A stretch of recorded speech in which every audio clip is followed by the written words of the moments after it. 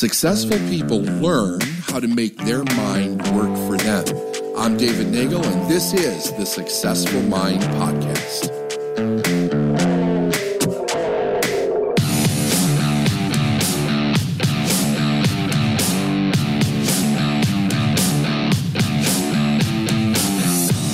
Brett and Heather, welcome to the Successful Mind Podcast. I am absolutely honored. I cannot tell you how honored I am to have you both here today as guests. And you're going to be really new to our listeners, which is fantastic. I love introducing them to really smart people. If you would just talk a little bit about where you came from, what actually you do.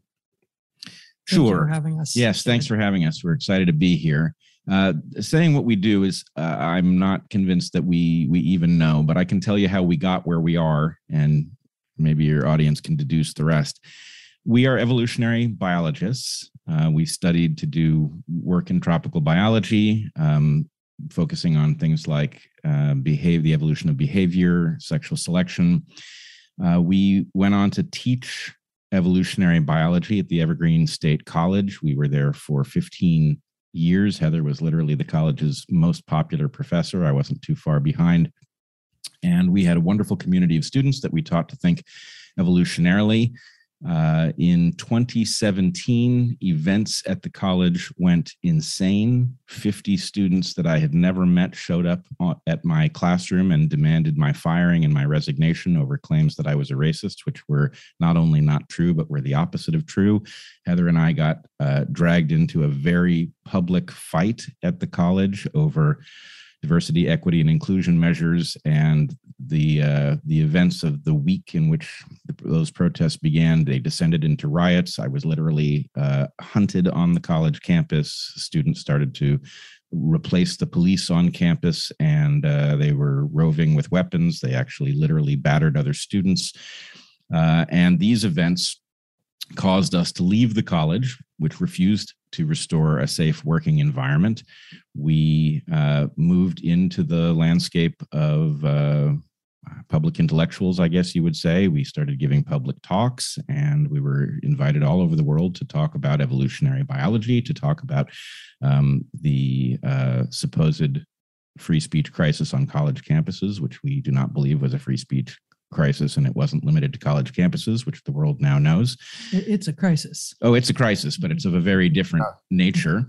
And I initially started the Dark Horse podcast at the point that COVID descended on us. We gathered up the materials from our studio, brought them to our home, built this, and began live streaming, because as evolutionary biologists, we had a useful and rare tool to start analyzing how COVID works, what the epidemiology suggested, what the remedies potentially were, how people should behave to protect themselves.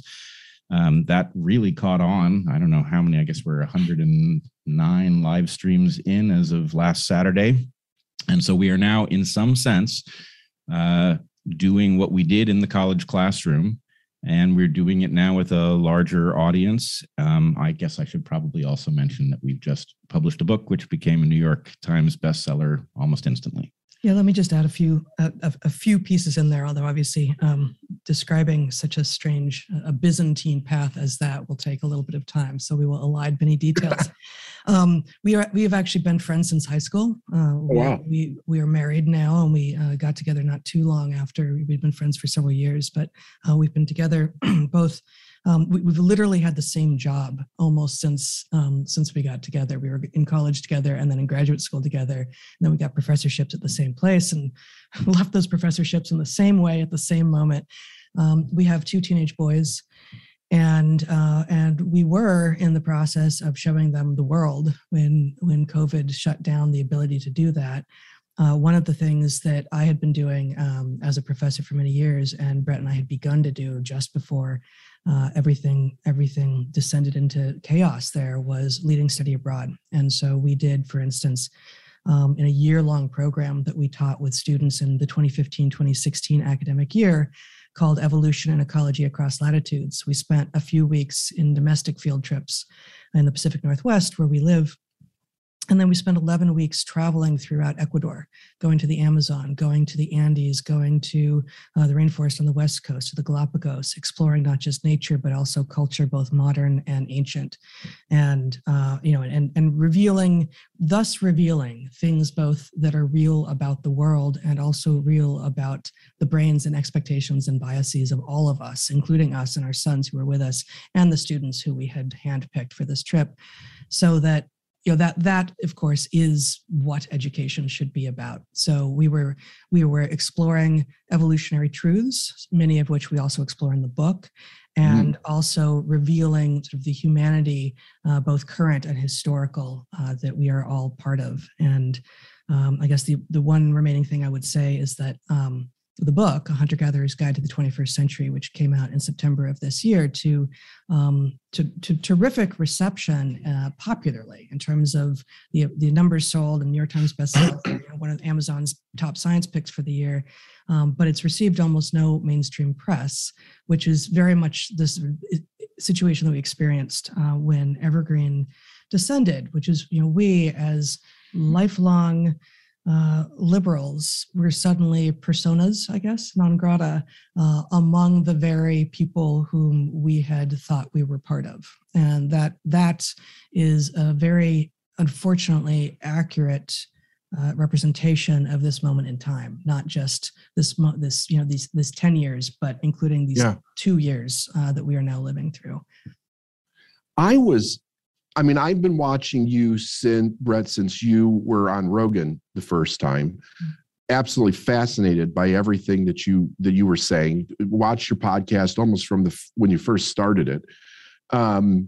Fell in love with the way that you explain your view of the world and how you see it through this evolutionary lens. I'm so fascinated by human behavior and where we come from and why we have developed in the way that we have, and from the perspective of the way that we're currently stuck in the road that we've seemed turned down, not just in the United States, but as a world. Like it's fascinating to me that we have all these other countries that are kind of taking this totalitarian turn in response to what it is that we're experiencing. But then to see, because I watched the videos of what happened to you at the school. I don't know if that was through Adam Carolla, the movie that they made. Maybe perhaps that was No Safe Spaces. Is that the name of it? Yeah. Yep. Yeah, I saw that, and I was just shocked at what happened. So I have this question that has just been gnawing at me. How is it that all of these really what we would consider super intelligent individuals cannot see what you two see? I mean, because here's what I know. You do the research, you look at the hard facts. You're very, very cautious about the things that you claim. When you say you don't know, if there's something you don't know, you say you don't know, or you're not sure. I mean, why is it that there's these people that are really fantastic and seem to have been well respected that cannot see this? I mean, it's like they're stuck with a door closed on their mind. Well, the answer to that is actually simpler than you would think. Okay. It comes down to one arcane term, heuristics. And I don't want to paint too simple a picture of this. We all function by heuristics. As a matter of fact, we all function by heuristics almost all of the time. When you navigate around the room, your visual system makes all kinds of assumptions about what the objects are based on what things that cast light in the way that they do typically are, right?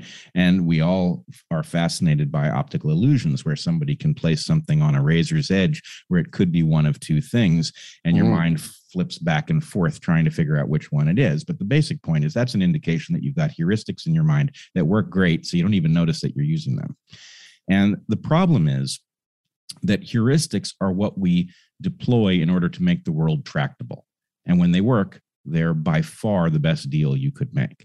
But when they fail spectacularly. And so the tension is between heuristics on the one hand, which are simplifying assumptions, and first principles, which is if you don't make any assumptions, where do you get if you calculate from what you can ascertain and you weight things correctly based on how certain you are of them? Now, the point is that's the right tool to use when things are very confusing. And what we have done, what we have innovated, is a toolkit that lets you walk into especially biological systems, but really any complex adaptive system, and make sense of it. Can we make perfect sense? Of course not, but we can make enough sense to move cautiously through it. And what you're watching with all of these other intellectuals who are clearly failing at their job in this regard is that they don't have the toolkit to do it. And so what they're doing is resorting to heuristics that are leading them to see a very compelling but false picture. And in some sense, I wish there was some way to alert them, right?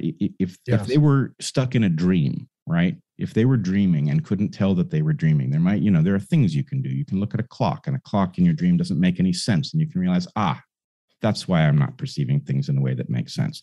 But they don't seem to be noticing the things about their situation that should be telling them that, you know what, this isn't the moment for heuristics. It's the moment for one of two things.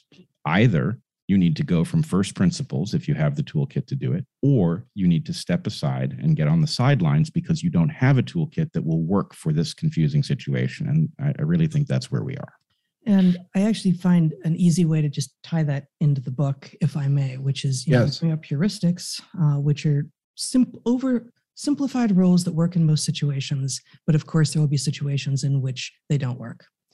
And you raise optical illusions as an example of when you experience conditions in which your heuristics have failed you. And when the stakes are low, we find that fascinating, right? When it's just about, is it an old lady or a young woman, sort of optical illusions, right? But I'm reminded, and it turns out, I just looked it up, the very beginning of the third chapter of our book, we bring up it's called the Muller-Lyer illusion, in which you have a straight line with arrow points going either out from that line or in. So it looks like a normal arrow, it looks like an inverted arrow. And people like us, like the three of us, and presumably the vast majority, if not all of your audience, who were raised in the weird world, Western, educated, industrialized, rich, democratic, regardless of what our socioeconomic status has been, raised, any of the other demographic factors, but just the actual environment in which we were raised, tend to be when we are shown two lines of equal length with arrows that either go in the right way or the wrong way on that bar, we tend not to be able to see that those are the same length lines. This is a trivial example of an optical illusion to which we are susceptible. But people not raised in the weird world, people not raised in the environment in which we are all swimming in, aren't confused by this.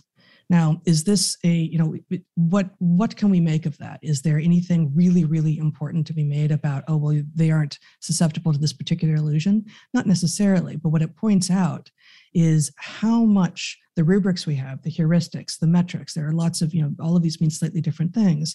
But those things that we have in our heads that are dictating simple rules about what to do are often so fundamental to the environment in which we've been raised and the environment in which we found ourselves that even we can't see them. So with regard to weird world optical illusions versus non-weird world, that's not an optical illusion, they're not susceptible to that. We now know at least one of these, but there will be many of these. And even among a group of apparently like-minded people who can see some of the ways in which, for instance, media manipulates or the world is not treating us right, those people who come, when two groups of people come down opposite sides of the issue, sometimes it's just a legitimate disagreement. Sometimes, though, the two groups are just standing in a different place. And it's a question of seeing the world through the eyes of the other, which is very, very hard. Yeah, I would just realize we're going on and on about this one thing, but it's really, you found a fascinating and important topic. Yeah. In some sense, you can watch this take place in real time. Take us out of the equation for the moment. And some of your audience may have seen Sam Harris go after heterodox thinkers about COVID and its treatment. Yes. And in doing so, he has actually literally dismissed some of the top doctors in the world, some of the most accomplished clinicians, people who literally save lives for a living and do it daily. He has dismissed them as quite possibly schizophrenic. Now, the obvious thing that has happened here is that somebody who is not a doctor, has never presumably saved a life, at least in any medical situation, has effectively walked into a medical environment and imagined that his toolkit for making sense is paramount, and that those whose toolkit has led them to see something very different must be in error in some massive way. And it's obvious that if you're in the ICU and you've got an ICU doctor on the one hand and somebody who's just come in as a patient, and they're both pronouncing what should be done for this person on the gurney, right? It's not clear that the ICU doc will be right. But if you had to bet on one toolkit or the other, the ICU doc is likely to have more insight into the medical misfortune of the person on the gurney than the philosopher. And so the point is really knowing when to turn off your heuristics and knowing when to default to somebody else's toolkit because it actually applies. So this is my question. So I've heard Sam say that. I listened to his last podcast with a guest, and I was kind of horrified. I mean, he even says that what both of you are doing is dangerous, which I completely disagree with. And as I told you before we came onto the podcast, how this helped my daughter. I mean, it was an amazing thing that I learned. But aren't these people scientists? And maybe I'm wrong, because I am not an formally educated man. I'm more of an autodidact. But don't they teach scientists how to not get stuck in that kind of thinking? Isn't science based on the idea of challenging the status quo and letting the data prove what the answer is, or what the truth is, or what we're seeing? Well, this is exactly what science is supposed to be. So let's put any of the famous people out of the equation for the moment and talk about the numbers of people who are practicing doctors and scientists who are simply accepting what is being told them. There is one solution to a problem, and that is the only solution you are allowed. And if you don't accept that solution, then we won't treat you with any of the other things with which actually we have very much available to treat you. That is absolutely an unscientific, in fact, an anti-scientific approach. And part of what we came to understand, starting in college, but certainly, through grad school and as professors, wherein we had some excellent professors and we had a ton of extraordinary students. And our students were not elite students by and large. These were students who, had these were many of our students were on Pell Grants. They had taken many years off. They already had families raised. They were veterans. This was an actually diverse group of students, and they were extraordinary thinkers. I think in part because almost all of our classrooms had people who hadn't just been through the K through 12 system, done well, learned how to check boxes, and learn what it is that you do to get to the next hoop through which you will jump. Right. And those students, our classrooms were filled with people who were eager for challenge, to be told when they were wrong, to be told when we were wrong, right? To have us come back to them. And it was appalling how rare it was clear that was, not just in their other classrooms, but among faculty, certainly more widely than the particular school at which we were teaching. And, is it easier to teach from a textbook as if science is linear, the facts are known, we're just discovering little things now that add to what we already know? Yeah, that's easier. Is it the way that we are going to actually advance the ball and help people and make progress? No, it's not, and it's anti-scientific. I want to go back and address some of the things in how you set up the question, because I think it's really significant. One, you said that Sam had described what we do as dangerous. Correct. There's no argument about this. It's dangerous. Our point is that what's more dangerous is not doing it, right? People are dying either way. And the question is, what is the best sense we can make of the evidence, which is not complete, that we have? And what does it suggest about the course of action we should take? And the fact is, this is how adults behave. right? When you go to a doctor with a serious condition, you are putting your life in that doctor's hands. And you are effectively saying, I want you to take what you understand about medicine, and I want you to give me the best shot at the highest quality life that I can have going forward. And doctor, you may kill me in that process. I know it. But what I want is the best shot, right?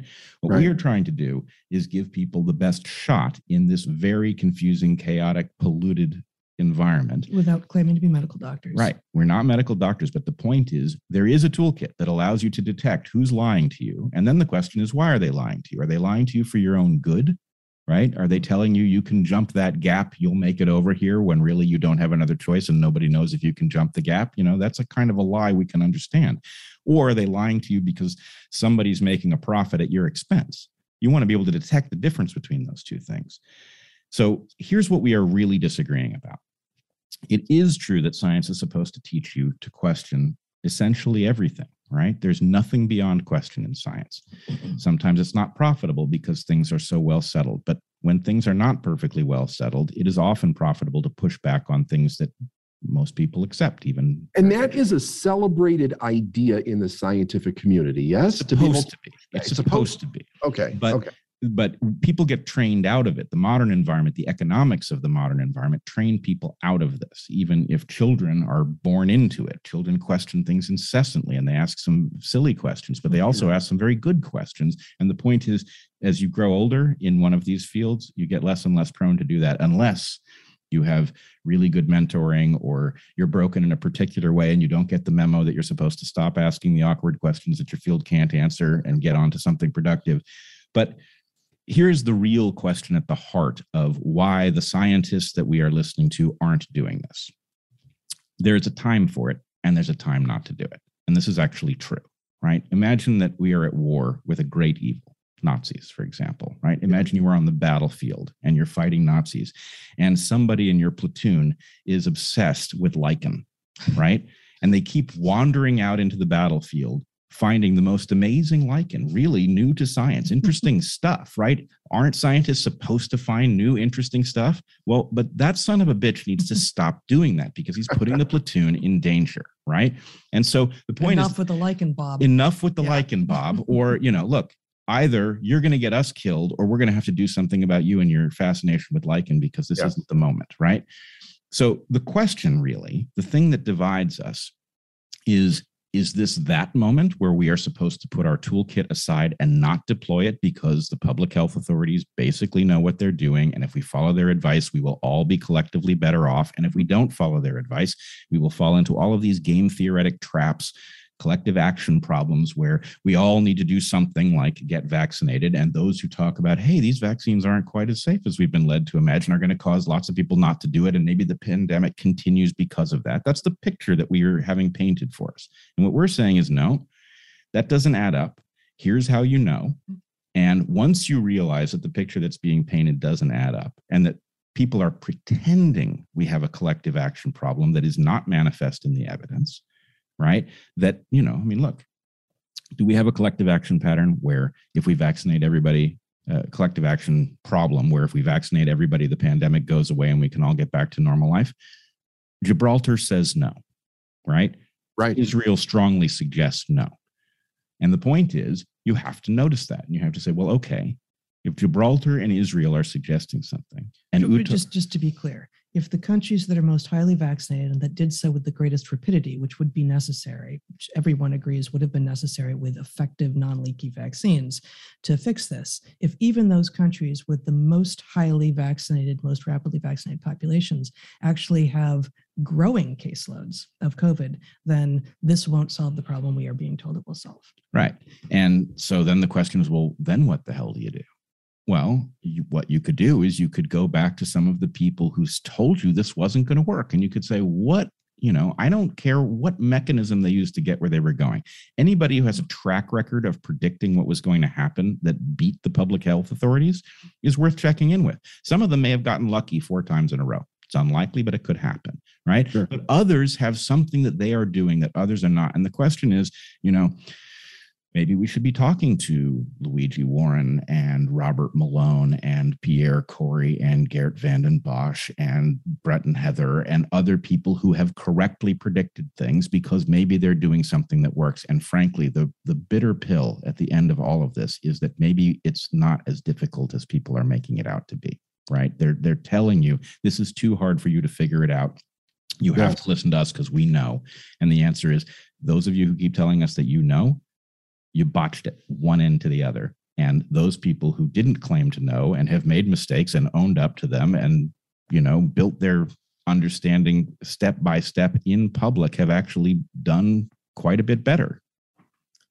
And didn't Dr. Corey talk to the Senate about that?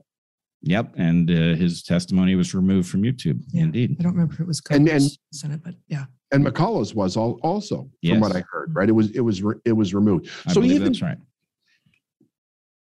So part of what I'm trying to understand is again, there's this whole thing about it's not just the United States that's doing this. There are other countries that are doing this. And kind of like how I kind of wrap this into your book is what caused human beings to develop the way that we did to get to where we are currently. You talk about the evolutionary toolkit. You talk about, I loved when you talked about your students would come to you with problems and you were able to give them solutions as how to think. What fascinates me, though, is that we have moved in an extraordinary way in the social evolution of the world. And here we are at this place where not only are we not thinking, but everybody seems to be turning in this very strange direction of denial about what's happening. And then there's this idea of dealing with it from a totalitarian perspective. And my question is there something in our fundamental way that we're thinking that's causing us to make that turn? Because it's really kind of crazy to think that everybody's in on some big conspiracy to do this, but you do start to think that when you see everything going in that direction. Well, I've become fascinated with the question of what it looks like on the ground as things start to go south, right? Which as you just directly alluded to, it looks like that's what's happening, right? It feels very much ever more with every passing week, like in many countries of the West, at least. Australia and New Zealand seeming to lead the way, Canada and the UK not too far behind, the US not too far behind them, that we are indeed marching into a historical moment for which there is precedent. And there is no exact precedent, of course, because history does not actually precisely repeat itself. But how do those people who accept it and turn a blind eye or actually are blind to it end up going along with it, which is what is necessary for it to happen? It's not conspiracy, right? It's, there may be conspiracy, but it's not that the majority are in on the conspiracy. There is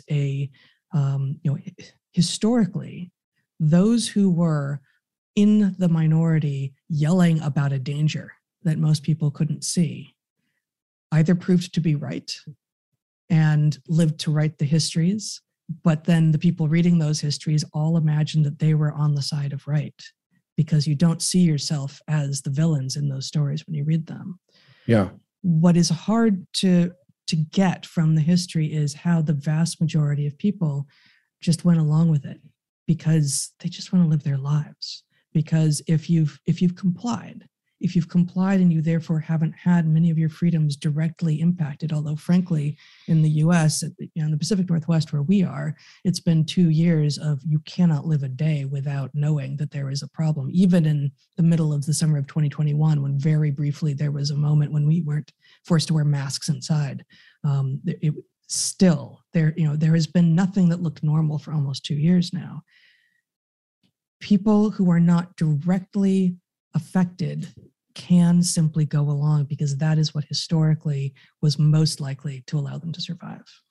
Yeah, I think Heather alludes to the right point, which is that our mental architecture is built for purpose. We know what the purpose is. The purpose is to get your genes as lodged deeply into the future as you can. And that has nothing to do Well, it can have something to do with being morally right, but it does not inherently have to do with being morally right. And there are times when the advantage comes from being morally wrong and people will rationalize it. I happen to run across a clip of Jordan Peterson from, I don't know, must be 4 or 5 years ago at least. And it's a very poignant clip. He reaches a conclusion, something that we used to teach, but he reaches it in a way that's more pointed than we would have said it.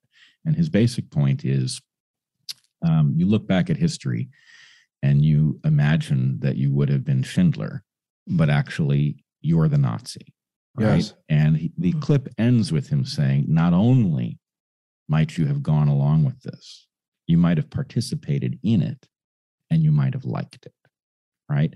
Yeah. Now, the key That's message terrifying. here, Yeah. well, it is terrifying, but here's the thing. Here's what's more terrifying. Most people don't understand what that means. They never get to the point of understanding the point. And the thing is, what's downstream, what is exactly one step after realizing the truth in that statement is, what do I have to do so that I cannot be the Nazi, right? That's the question. It is in us. Why is it in us? Because ancestors have gotten themselves into the future by behaving that way, right? If I don't want to have that thing take over me at some moment, I have to be aware that that's there as a latent possibility. I have to be aware of what triggers it. And then when that thing comes down the pike, I have to say, absolutely not. I will not play that role in history. In fact, I will die first, right? Mhm. I Sure. would much rather not survive than play that role in history. Now, maybe not everybody would say that, but if you're somebody who at least says, yeah, all right, that far, I'd rather not find that I've been the Nazi, right? Then you can recognize that there are patterns. If they are cognitive patterns that get triggered by certain events in history, then the point is, well, that's studyable like any other pattern. And what we can see now, what we're actually finding in heterodox podcast space, maybe more than anywhere else, is a discussion of Rene Girard and his theory of scapegoating. We're finding a discussion of mass formation, mass psychosis. We are learning what these patterns are. We are learning that they are predicated on fear. What I think we haven't learned yet is that something on the other side has understood that the key to getting people to behave this way is not letting them know how many there are who would resist, right? We do not see, if we do not go looking for it in the US, we do not see evidence of these massive protests that we are seeing around the world. People are standing up in absolutely gigantic numbers, right? These are not crazy people who have a superstitious resistance to vaccines. These are people who understand that tyranny is doing something familiar and it's doing it at a scale we've never seen before, and they are standing up. And so if we understood, hey, I should be standing up. And not only that, if I stand up, I'm joining millions, right? That's a very different scenario than I need to stand up and I'm going to be alone. So something is gaming our perception so we don't understand how many of us there are. So can I just ask a quick question? So the other countries that you're talking about that are standing up in protest, were they experiencing the ramifications of cancel culture over the last few years like the United States was? Yes and no. They were certainly seeing hints of it. And in fact, it was incoherent in some regards, right? We saw people effectively protesting, the echoes of Jim Crow in Britain, where Jim Crow wasn't. And so something about our environment and the way we now interact across borders on some nebulous thing called the internet has caused us to have a collective consciousness that may not even have anything to do with what's going on locally. And in fact, I think the very same thing happened. If you look at the famous footage of Nicholas Christakis being challenged at Yale, right? You have some of the most privileged people on earth shouting at him about how they're being oppressed. And it's, it takes some unpacking to figure out how that could possibly make sense. And so anyway, our consciousness is about what we perceive, which is now increasingly non-local. Yeah, because I was wondering, that is an interesting phenomena. And yet, were we prepared to not stand up by having people be so afraid of saying and being canceled for like the last 4 or 5 years, even pre-Trump, this was taking place with the Me Too movement. And you saw people just like, it is safer to just shut up and not say anything. But then this big thing comes and nobody's doing anything, which was like, why is that not happening?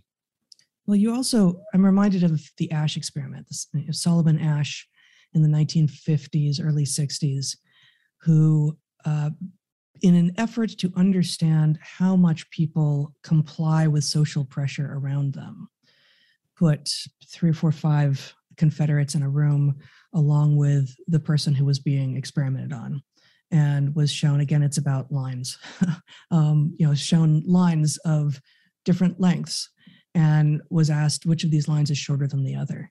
And all of the Confederates, which the person being experimented on didn't know were Confederates of the experimenter, would give the wrong answer. This is a blatantly simple factual question. Which line is longer, A or B? Line A is longer. The 3 people in the room who go first, who are all in on the experiment, say line B is longer. The person who's actually being experimented on looks around, looks at the truth, looks at the people in the room, and more often than not, more people than not comply with the false answer at least some of the time.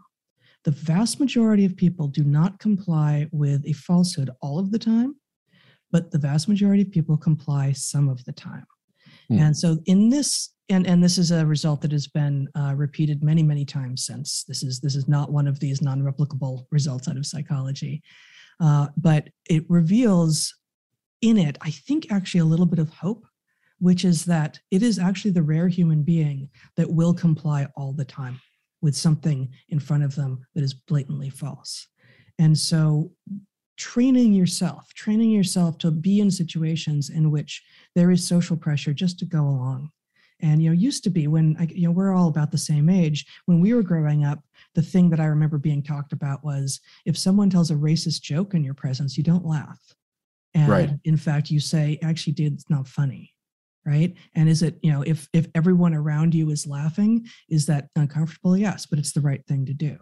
The stakes have gotten a lot higher.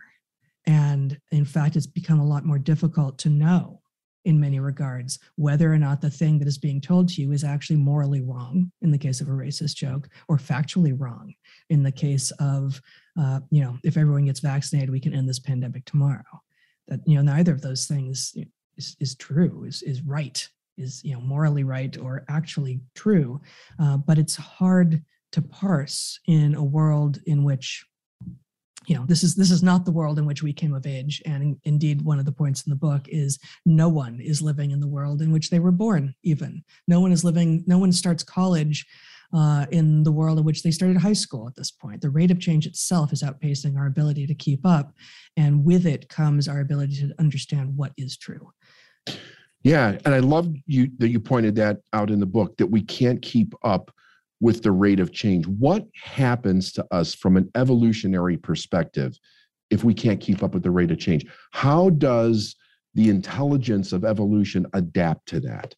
It doesn't. We perish, and that's the point, really. That's what I was afraid you No, look, what happens if you take a fish out of the conditions to which it is adapted? It does get a bit of time to flop around in the bottom of the boat, but it dies.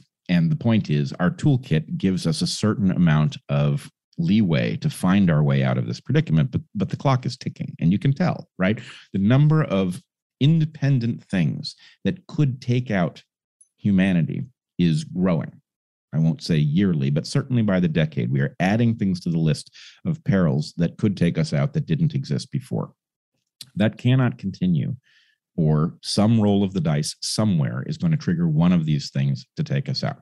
We have to not only recognize the individual threats, but we have to recognize the thing that is generating them. And the thing that is generating them is a pathological relationship with progress.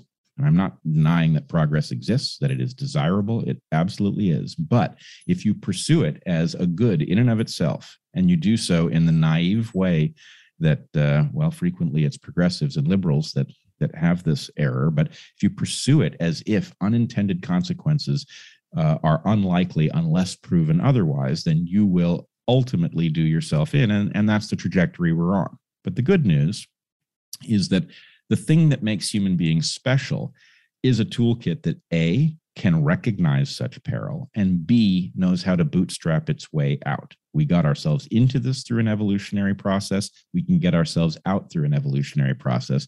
And really, that's what we should do. And the irony is, were we to do it, we would live in a very vibrant world where there would be lots of meaning and people would have tremendously important things to do with their lives rather than, doom scroll on the internet or, sit home and, resent the fact that there are no good jobs. Have Americans been, specifically Americans, been away from any substantial threat too long to have that internal signal go off, so to speak? Like, this is the difference between real danger and not real danger. Because unless you experienced a real threat to our freedom, to our society, the way that it is, there's all these false flags that come up over the years. Even with Afghanistan, like if you weren't directly involved in Afghanistan, most people couldn't even tell you what was going on while we were in this horrendous war for so long. Do we numb out to it to the point where it's like, hey, it's like the boy cried wolf. Now there's a real wolf, right? People need to wake up. Yeah, and it's fractal, right? We as a society, and this has been good for us, with the big caveat that maybe we need real challenge that actually puts our safety at risk more often. But that has allowed the U.S. to become, at least until recently, the most booming economy in the world, right? But you take it down to the level of the individual, and I think it's fractal all the way down. And we are living in a moment when the children who are now becoming adults have been protected from all insult and injury. And wait, what did she say? She wants the children to be insulted and injured? Kind of. Now, I wouldn't say it that way, and that is how the detractors will say it. But children need to be exposed to risk. And perhaps what you are saying is societies need to be exposed to risk, real risk, in order not just to calibrate, but actually to regain an understanding of what it's for and what to do, and to know not only what to do in an emergency, but how you yourself will behave when one comes. Because it's too easy to imagine ourselves as the heroes of the stories if we've never actually been tried. Yeah, I think we are making a mistake of not understanding that society is an analog of a person, and a person without meaningful work, and I don't mean work like a job, but some meaningful goal that is difficult to attain but reasonable to pursue, right? If you don't have that, then you are listless and you get pulled into all kinds of other things because they have no competitor. And at some level, we have been at our best when we have had an important project that we all agreed on, right? Going to the moon was a great idea. I'm not even sure I know why, right? It may be that the most important thing that happened in the going to the moon was that there was a moment at which representatives of our species looked back at the Earth and it changed them. And they came back and spent the rest of their lives trying to explain what they had seen and frankly failing. But a lot of us got it. You saw something you can't now explain to us that we urgently need to know. Now, it's been a very long time, right? So well, and that's faded. The iconic photograph with which we are all familiar. We were babies when that happened, and you were just a little bit older than that. That reveals in a visceral, visual way our shared fate.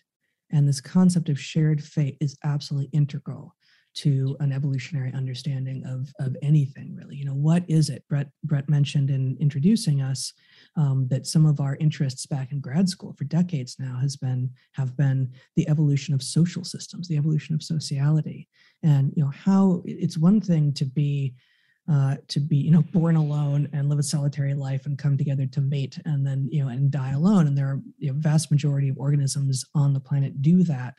But we are in fact not alone as a species, nor are we alone as individuals in being social, having shared fate, to varying degrees. And the degree to which we can understand that or remind each other that we are all in this together, as opposed to falling prey to a more basal, more basic, less enlightened version, which is to say tribal, in-group, out-group, vaccinated, unvaccinated, okay, not okay, clean and worthy of your attention and healthcare, dirty and not worthy of your attention or healthcare.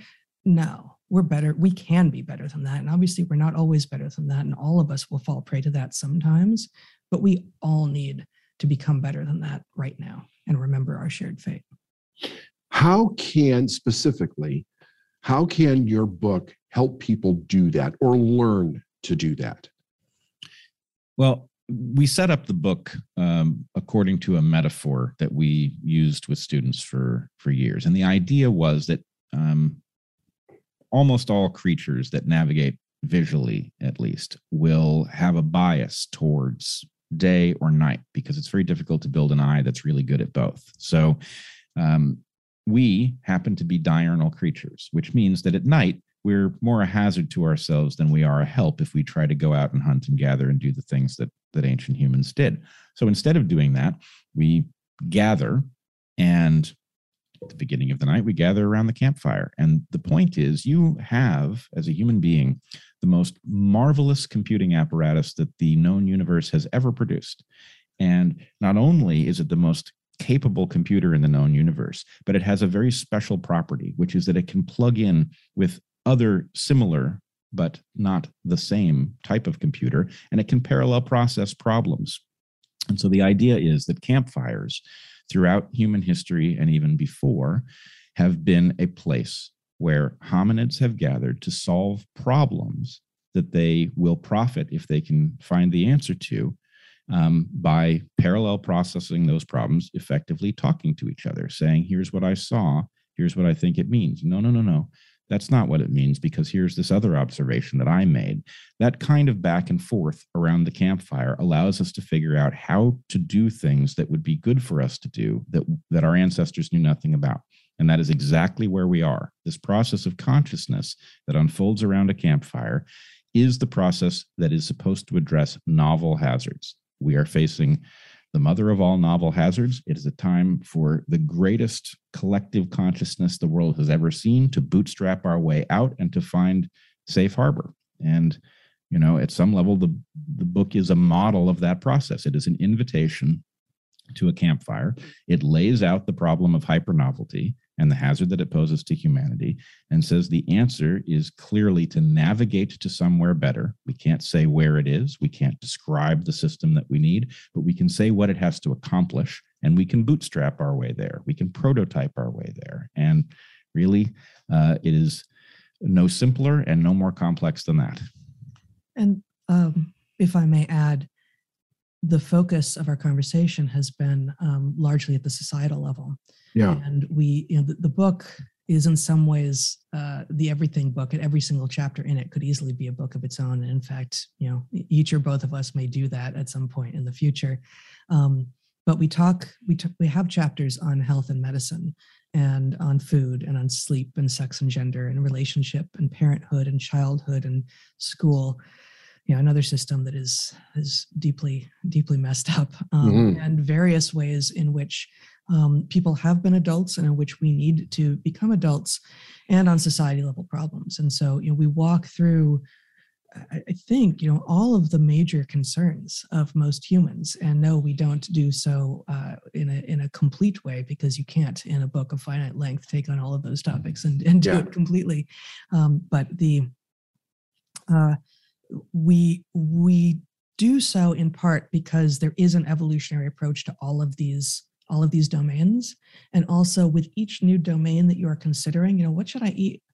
Why is my sleep disordered? Why are my relationships with my children not the way that I want them? Why is school so bad?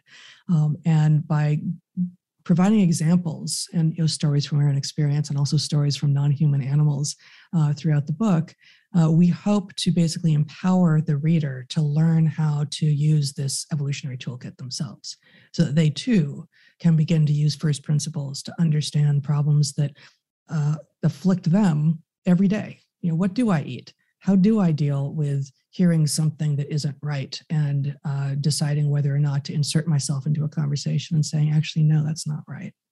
How can we develop both courage and wisdom in our movements through the world? That's what we are hoping that the book helps people do. Oh, I think it totally does. I mean, I've always thought it's fascinating that we're the only species that doesn't question our own existence and what we are, and what is the evolutionary reason for the fact that not only do we do that, but the fact that we give meaning to everything, right? We didn't come into this world with a book that says, oh, here's what everything means. Here's the definitions and how to use them. We created that ourselves. And it seems to me like, and what excited me about your book was that it does do that on the individual level.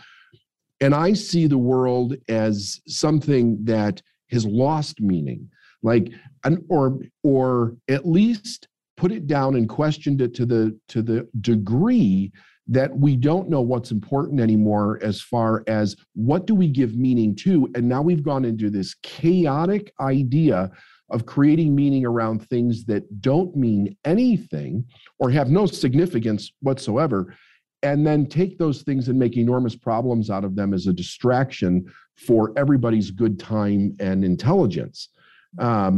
So when I saw what you did with your book and the fact how many times you've talked about how it's helped your students, I was like, I think this is absolutely fantastic. So, I mean, congratulations with the book. I love it. And I tell everybody that I come across, you've got to get this book. You need something to jar your thinking beyond what it is that you're currently being exposed to. And I think it does a great job of that. Thank you. Thanks. We really appreciate that. And we love the idea that we are standing at a metaphorical campfire and that people are arriving and bringing things that we wouldn't even know to ask about. Absolutely. Where can everybody get your book? Where's the best place? Because I know that you were running into some shortages and stuff because it was so popular, right? Yeah.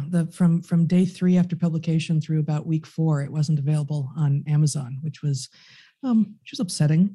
But it's widely available now. It's in the 5th or 6th printing. So there are plenty of books out there now, and independent bookstores have it as well. So, it's obviously Amazon is easiest, but we encourage people to help out their local independent booksellers.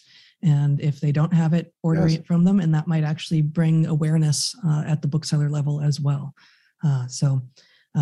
It really anywhere at this point, and soon to be available in other languages as well. I saw that. Congratulations on that. That's fantastic. I mean, that's amazing, right? I mean, we need more of these things to help change the world and give people something to grab onto as to what to think, because they just don't know where to go. They don't know what to think. Anyway, I want to thank you both. It has been an absolute honor, and thanks again for the information and all of the sound thinking that you're putting out in the world. I have personally benefited from it. My family has personally benefited from it. And I honestly thank you for it.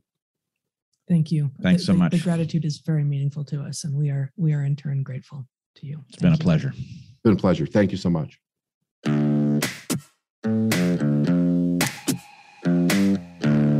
Thanks for listening to the Successful Mind podcast. And if you like what you heard and you want to know more, go to davidnagel.com/free stuff.